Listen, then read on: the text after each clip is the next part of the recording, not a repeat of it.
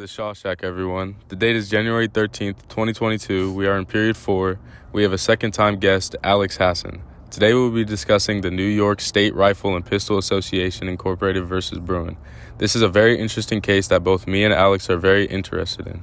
Alex, why don't you tell us a little about the case?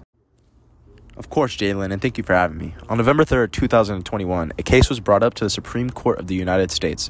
Robert Nash and Brandon Koch each applied for a concealed carry firearm license for the purpose of self-defense. Nash told the officer about the recent robberies in his neighborhood, hoping to get a license so he could feel safe within his own home.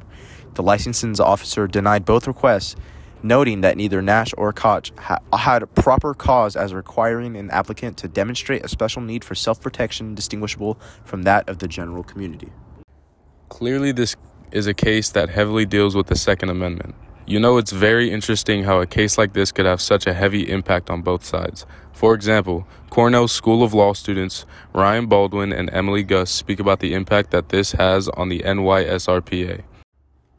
They go on to state that this law is a violation of the Second Amendment. It severely limits the number of people that can conceal and carry a firearm outside of their own home and could make people who need the protection feel unsafe.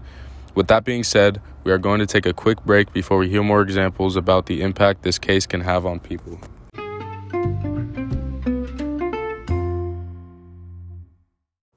And welcome back. Getting right back into the case, those students aren't the only people who agree with that. Brad Palumbo, a reporter for Feast Stories, states that these state laws deprive millions of their lawful ability to defend themselves. He questions why feeling unsafe in a violent neighborhood isn't a good enough reason to claim self-defense. Obviously, there are pros and cons to every law being made, but personally, I feel as if the cons of the law outweigh the pros in this case. I definitely agree. The law violates the Second Amendment, and that plays a heavy factor in deciding this case. The government would not look good if they passed a law that directly disrespected the Founding Fathers. Very true. The NYSRPA has a better case to win because of the violation of the amendment that goes against what the Founding Fathers desired. Exactly. I predict that this case will go in favor of the NYSRPA.